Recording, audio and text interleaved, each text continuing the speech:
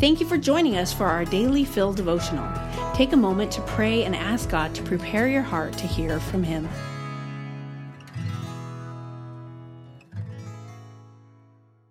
This is Dave Kornick in Congregational Care bringing you today's devotion, The God Who Knows You. In the opening stanzas of Genesis, we learn that God simply spoke the cosmos into being. However, the intricate planning behind the design of this universe was done by an all-wise and loving Creator. He did not simply explode the vast material of the cosmos into existence and wait to see what would come out.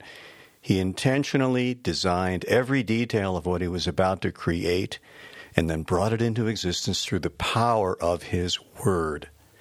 This command included all the physical laws of the universe, from intergalactic movements to the interaction of the smallest subatomic particles. None of it occurred by chance. It was all done by intelligent design. And the most amazing thing about this creation is that God then breathed life into a lifeless cosmos.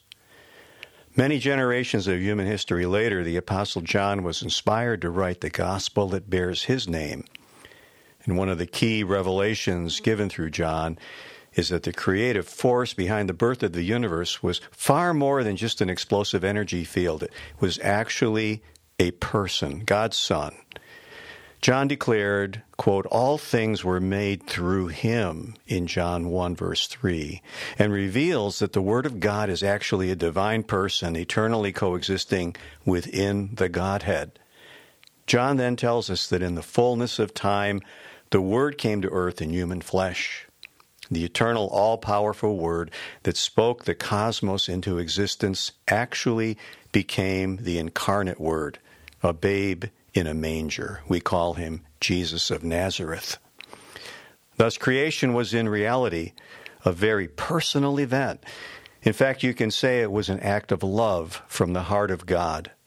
Author Michael Reeves, in his book Delighting in the Trinity, writes, quote, since God the Father has eternally loved His Son, it is entirely characteristic of Him to turn and create others, in other words, humanity, that He might also love them, end quote.